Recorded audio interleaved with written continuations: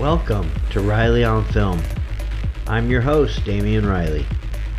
You can find out more and subscribe for free always at RileyOnFilm.com. Now, on with the show.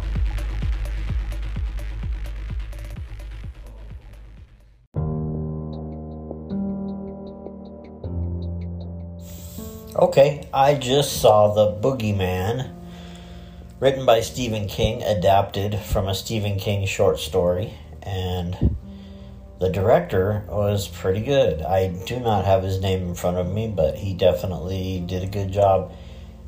I did have some pros and cons.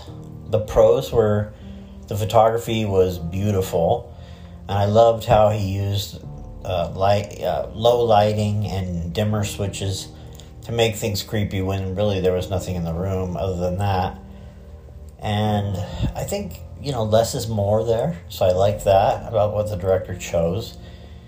There were some parts of the movie where you just knew it had to be Stephen King's writing. For example, the little girl has a loose molar actually, and so her dad ties a string around it and puts it on the door, and he's going to knock it out that way, that terrifying way that we all heard about when we were kids, but they never did that in my house, and I'm very thankful for that.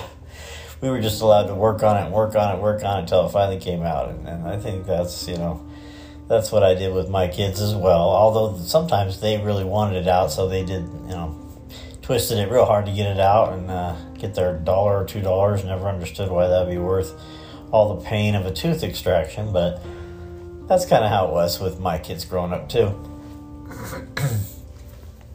It was a movie about grief, which we've seen in Hereditary and some other films recently that has to do with people dealing with their grief. And the way I read those types of movies, and this movie also, is that the grief takes the form of this creature.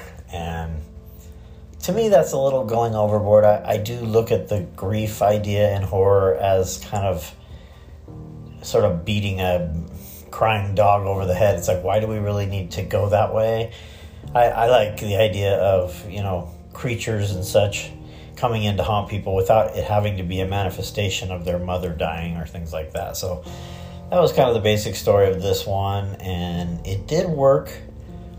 I saw the interview with the director, and again, you have to look him up because I don't have his name in front of me. But he said, we all come together under the banner of grief. I would put him in his mid, even early 20s, very young guy. So maybe he's experienced grief more than I assume he has not. But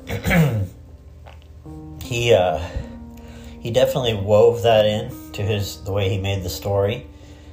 And that was not impressive to me. But then right after that, he sort of saved himself by saying, we also all come together with fear of the dark, being afraid of the unknown, things like that. So I could come together more and agree and really get behind a horror movie that focused on the commonalities of fear more than the commonalities of grief.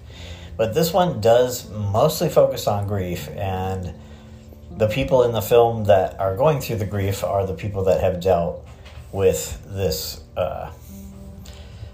creature. And I will say that I've seen a few movies with this same name, and I think that this one, The Boogeyman 2023, is definitely the best, and I will give it that.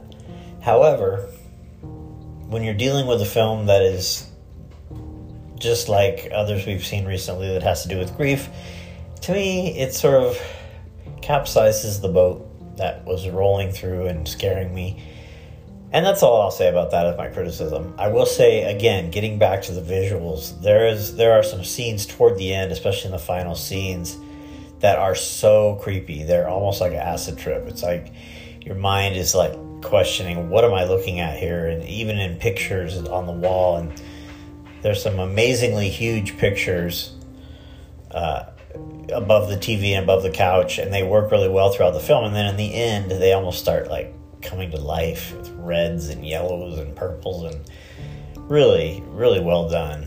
So, all in all, I'm not going to do a huge review on it, but I will say that you will not be disappointed if you go see this film. I will say, as I close, that it looks like there's about 5 horror movies that are coming out in the next few months that all look really, really good.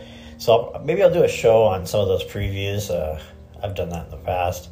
But for now, I would say that The Boogeyman is a win-win.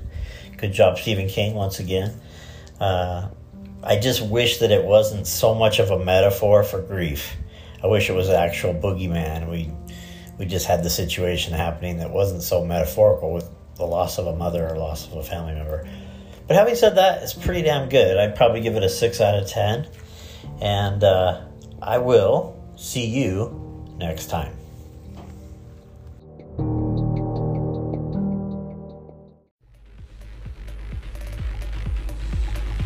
Thank you for listening to Riley on Film. I'm your host, Damian Riley. You can find out more and subscribe always for free at RileyOnFilm.com. Now, have a great day.